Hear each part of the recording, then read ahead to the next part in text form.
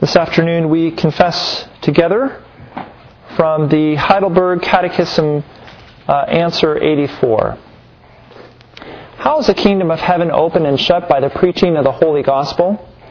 In this way, that according to the command of Christ, it is proclaimed and openly witnessed to believers, one and all, that as often as they accept with true faith the promise of the Gospel, all their sins are really forgiven them of God for the sake of Christ's merits, and on the contrary, to all unbelievers and hypocrites, that the wrath of God and eternal condemnation abide on them so long as they are not converted. According to this testimony of the Gospel, God will judge men both in this life and that which is to come. Let's pray. Heavenly Father, as we consider what the preaching of the Word is from your Word itself, we pray that you would give us clear minds and hearts, help us discern truth in the preaching of your Word, especially the truth of our sin as we hear the law proclaimed and the truth of the gospel in Jesus Christ. In His name we pray. Amen. The scripture lesson comes from Romans chapter 10, verses 1 through 17.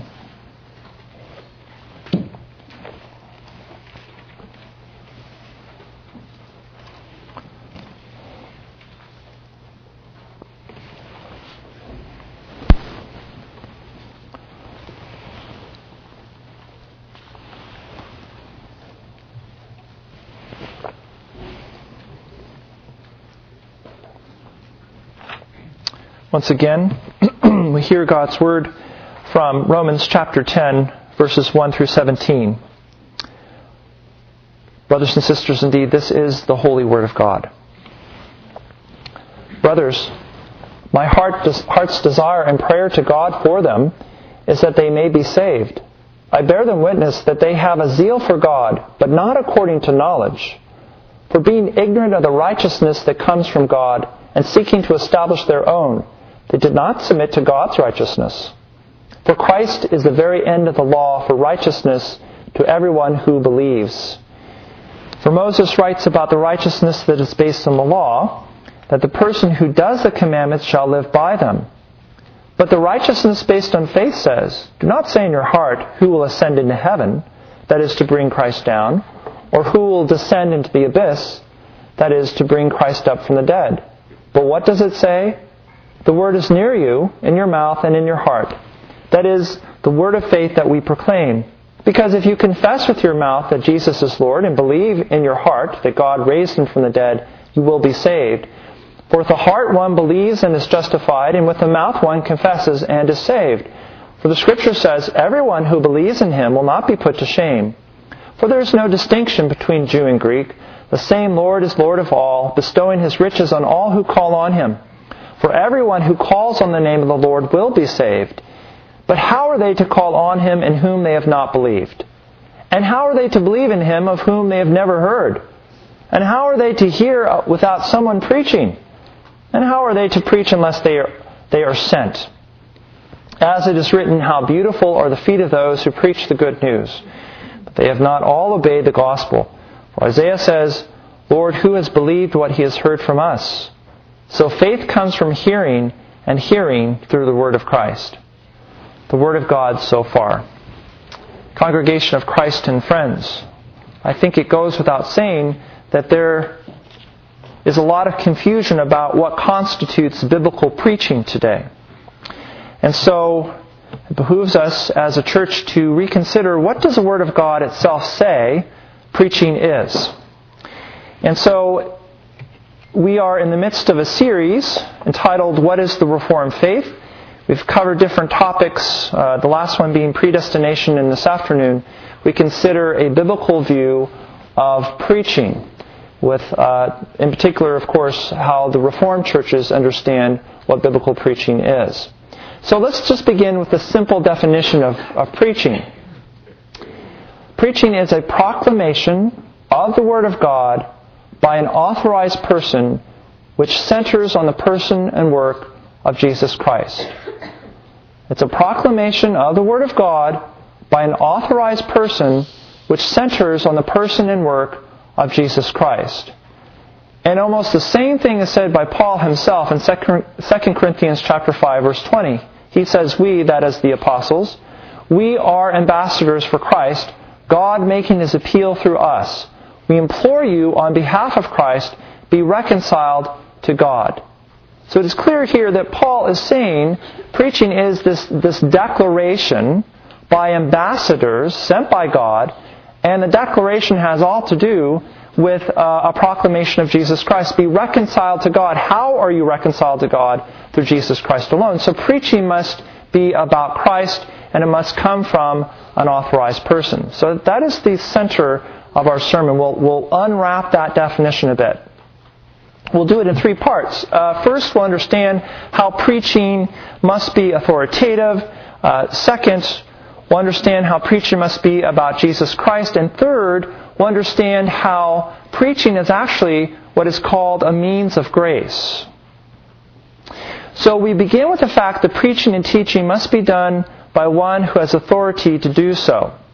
And we contrast the fact that many today are self-proclaimed preachers and or teachers who are not properly authorized.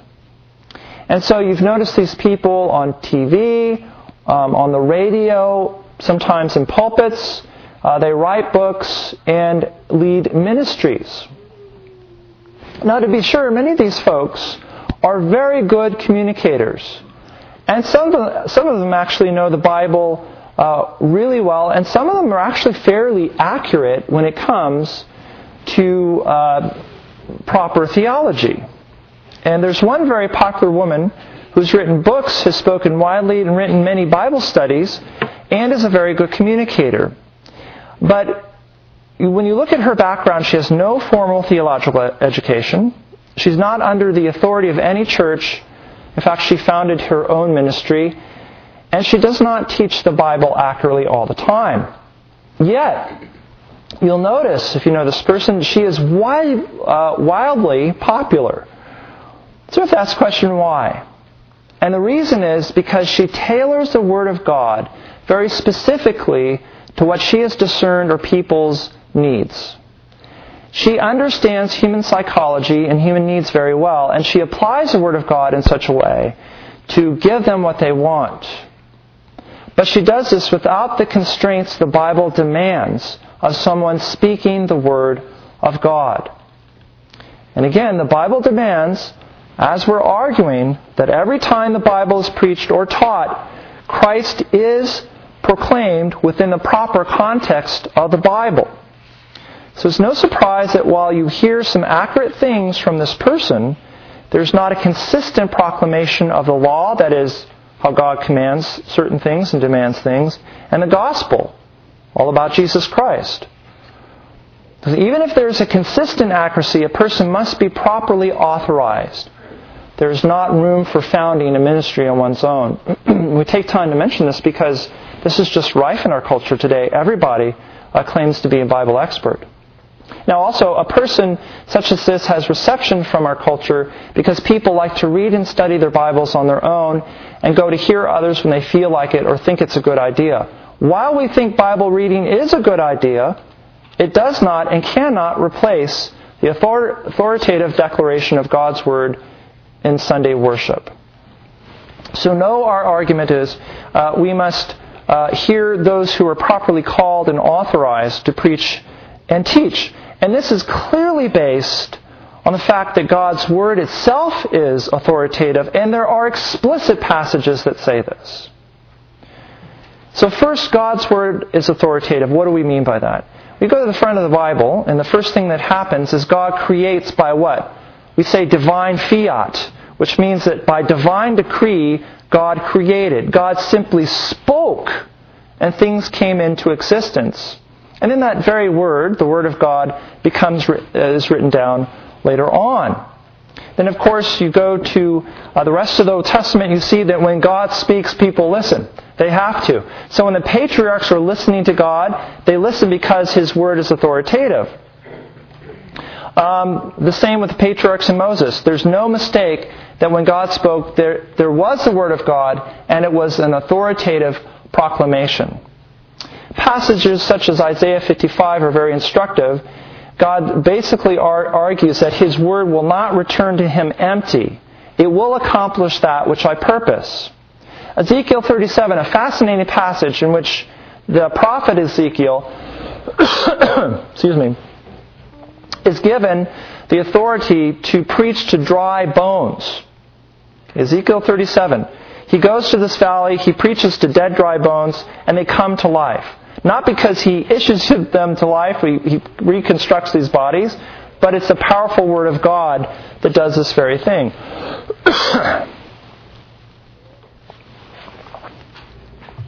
Therefore, God spoke authoritatively through His prophets in the Old Testament. That is very clear. And here's an example from the negative. That is, when someone preaches who is not called, we can understand this process. Jeremiah 14:14. And the Lord said to me, the prophets are prophesying lies in my name. I did not send them, nor did I command them to speak to them. Nor did I command them or speak to them, rather. They are prophesying to a lying vision, worthless divination, and the deceit of their own minds. And so that is a warning to false prophets today. Excuse me. God must call somebody to preach His word. They must be authorized. They must be called to do what they do. And then finally, in the New Testament, there are many passages where the apostles and ministers spoke the word of God to churches as authorized, called men. A simple example is Romans chapter 1, verse 2. Paul says he was called as an apostle. And then, of course, we have many passages that state that only authorized men may preach and teach. These are explicit passages. Matthew 16, Matthew 18, and John 20 are passages in which Jesus teaches about the keys of the kingdom of heaven. He says to the church, whatever you bind on the earth will be bound in heaven. Whatever you loose on the earth will be loosed in heaven. In other words, if you bind, you're keeping somebody out of the kingdom of heaven. If you loose, you're letting them into the kingdom of heaven. And the context here, the greater context, is preaching and sacraments. This is how the Heidelberg interprets this as well. People are known to have salvation or saved when the church acts in an authoritative way, both by preaching and also administering the sacraments rightly. So you can notice in these passages that Jesus, the risen Jesus Christ, has authority in all of the earth. You see this in Matthew chapter 28. And He gives this authority to the church itself to open and close the doors of heaven, as it were. Also, you go to the pastoral letters. 1 Timothy, 2 Timothy, and Titus. And these are written to pastors who teach and preach God's Word. They're not written to just anybody. Everybody in the church can benefit from hearing these letters, from reading them, but the substance is directed to pastors and teachers.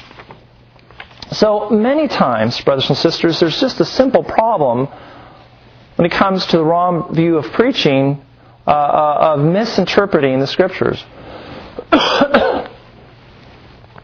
So a great example of this is 2 Corinthians chapter 2, where Paul is saying that the apostles preach and they have a certain fragrance, as it were, aroma of Christ to God among some who are being saved, and a fragrance of death to others who deny the gospel. And people will say, well, see, that is our lives. As we live in such a way, or as if we ourselves preach God's Word, this is the effect it has on others. That's not what it says. Clearly, Paul is saying we, as in the apostles, have this ministry, not just anybody. And then finally, Ephesians chapter 4, verses 11 through 12. Paul says, and He gave the apostles, the prophets, the evangelists, the pastors and teachers for the purpose of their perfecting the saints, doing the ministry, and edifying the body of Christ. So God appointed these rightly called people through the risen Christ, not just anyone who loves the Bible. And clearly these officers were given to edifying the body of Christ, perfecting the saints, building it up. They are authorized to do so, Paul says. Now, of course, what comes with proper calling is accountability. If somebody is a self-proclaimed preacher or teacher or whatever, they don't necessarily have accountability. And again, I'm laboring this point because we're exposed to a lot of, frankly, nonsense today that is taught. And it can be apparent that it is nonsense, but nobody does anything about it because it's not, there's no accountability. But in authorized preaching, if the preacher makes mistakes or if he just says something that's completely wrong because he wants to, there's accountability. Elders in the church will talk to that man and discipline that man if he doesn't change his tune. His word, literally. So that's why there must be accountability in the proper context of calling for preachers. So that is our first point. Clearly, the Word of God itself is a powerful thing. It has its own authority, and it has to be handled with authority by those men who know what they're talking about, who've been trained in the original languages, who have proper theological training and so on, and have been tested and tried and seen as worthy to preach God's Word. Nobody is really worthy in and of themselves. Nobody knows as much as they should. Nobody's godly enough to preach. God uses weak vessels to get His Word out to His people. But that is why accountability is so important. The second point is that preaching and teaching must center on Jesus Christ. So notice the context of Romans chapter 10. Paul's explaining why the Jews as a nation have failed to attain salvation while the Gentiles have succeeded. He says the Jews basically pursued righteousness by works and not faith. That is, they misunderstood God's Word, especially the law of Moses. They used it as a means by which to win favor with God. But the law may only be understood, Paul says, in verse 10:4, as it is summed up in Christ Jesus. Israel should have heard Christ in the law. Excuse me. Indeed, as Paul says in verses 6 and following, Israel didn't need to go far to find the law of God and how it spoke of God's grace. As Paul develops this argument, he says it is the same with Christ.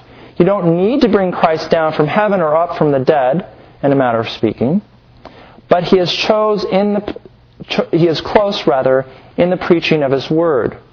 This is what Paul establishes in this passage. You hear Christ in the proper preaching of the Word of God. That is a context. You hear Christ in the proper preaching of the Word.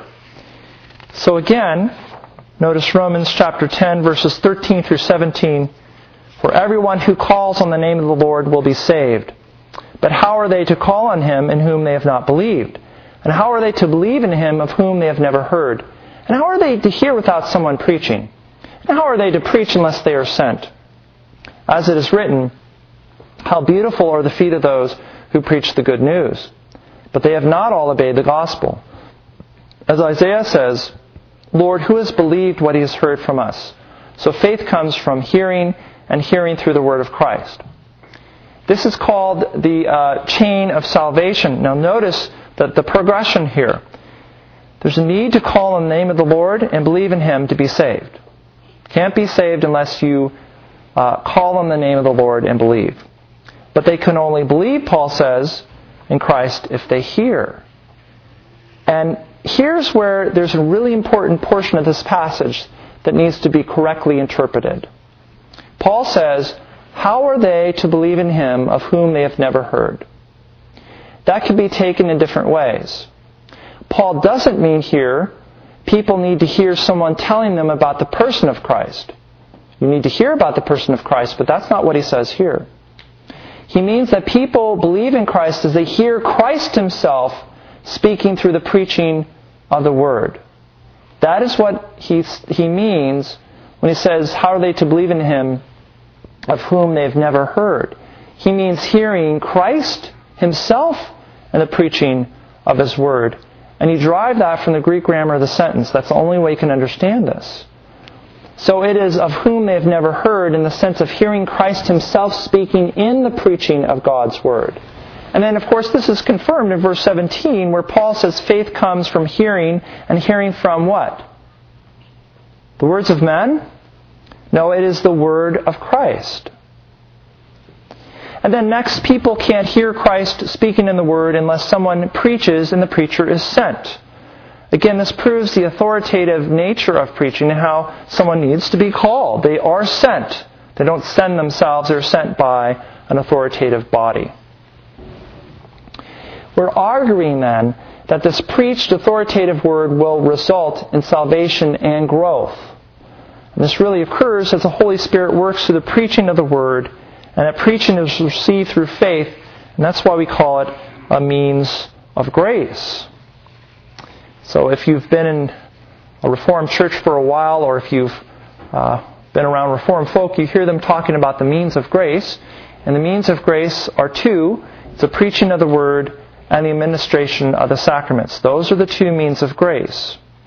When we say means of grace, this means that God works by His Spirit through the preaching of the Word to create faith and confirms faith through the administration of baptism and the Lord's Supper. And this is basically a paraphrase of the Heidelberg Question and Answer 65. And so we say that grace is actually conferred through the Word and sacraments as the Spirit works, and that Word or sacraments are received by faith.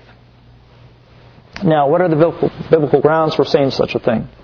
And if it's true, you can see how important the preaching of the Word of God is. Well, again, Romans 10:14, faith is created through preaching, which is the Word of Christ. Christ is actually present in the proper preaching of the Word. That's why the preacher can, with authority, proclaim to you that you're sinful when a passage of Scripture is read and interpreted, and say to you authoritatively that you are saved by grace through faith alone. It's not just the preaching, it is the absolution. These are all the different uses of the Word of God in the service. Another passage is Hebrews 4:12. For the Word of God is living and active, sharper than any two-edged sword, piercing to the division of soul and spirit, of joints and of marrow, and discerning the thoughts and intentions of the heart. Again, the Word of God here is lively. It has a life of its own as the Spirit of God works, and it is received by faith. And again, we say that this Word does not pierce this way and change us unless it is authoritatively preached. As we mentioned, Bible reading is a good thing. Studying your Bible is a good thing. But sometimes we forget that the modern editions of the Bible are relatively new. That for hundreds and hundreds of years, people had to go to a church in order to hear the preaching of the Word by which they grew in their faith, or heard the Word of God and came to faith for the first time. The preaching of the Word is a means of grace as you understand that the Holy Spirit works to regenerate people or cause them to be born again through the preaching of the Word. So notice that in John chapter 3, Jesus argues that somebody is born again, born literally from above, is regenerate as the Holy Spirit works. Then in 1 Peter chapter 1, verses 23 and following, the work of the Holy Spirit is connected with the preaching of the Word. 1 Peter chapter 1, verses 23 and 25 say, since you have been born again not of perishable seed, but imperishable, through the living and abiding Word of God, for all flesh is like grass, and all glory like the flower of grass. The grass withers and the flower falls, but the word of the Lord remains forever. And this word is the good news that was preached to you. So in that same context, notice that there's an earlier discussion at the beginning of the chapter of regeneration. Here, Peter talks about regeneration again by the power of the Holy Spirit, and it's connected with the preaching of the Word. So one becomes regenerate, alive, as it were, as the Word of God is preached faithfully and the Spirit of God works. If that is true, it's a means of grace. So again, means of grace refers to the objective channels that God has ordained, and as those are used rightly, ordinarily, the Spirit of God works and creates or confirms faith or increases faith. Then finally, in that same context, Peter reflects on how the Old Testament prophets spoke the word of Christ as a means of grace. 1 Peter 1, verses 10 through 12, concerning the salvation, the prophets who prophesied about the grace that was to be yours searched and inquired carefully, inquiring what person or time the Spirit of Christ in them was indicating when he predicted the sufferings of Christ and the subsequent glories. It was revealed to them that they were serving not themselves but you, the things that have now been announced to you through those who preach the good news to you by the Holy Spirit sent from heaven, things into which angels long to look. In conclusion, brothers and sisters, it is not our purpose to be mean or vindictive or narrow or whatever you want to call it when we call into question of self-proclaimed authorities on the Bible. Rather, it is to be true to God's Word that warns false teachers and others that they are going against God by doing what they're doing. And what's fascinating to understand in both the Old and New Testaments is there's teaching in the Bible that talks about the psychology of the false teacher or the false prophet. They think they're right. And people recognize that some of the things they say are true. But that is the danger. Nobody recognizes that they are indeed false. And that what they're saying in part is false. The problem is always this truth mixed with falsity. But the church needs to always ask itself, are we being true to God's Word? Is our pastor preaching the Word of God? It doesn't matter if it's a true church. They always need to be on their guard to ask what he is saying is the Word of God. So that is our first point. It is critical to have the authoritative preaching of God. Secondly, that preaching needs to be about Christ and Him crucified. Every single sermon needs to be in some way, respect, or manner about Christ and the salvation and comfort found in Him. Each sermon will be different, of course, and sound different, but essentially it's a preaching about Christ. And then finally, the Word of God clearly is a means of grace. And that's why we value it so highly, is that you are changed by the listening, the hearing of God's Word as the Spirit of God works in your heart. In the name of the Father, and the Son, and the Holy Spirit. Amen.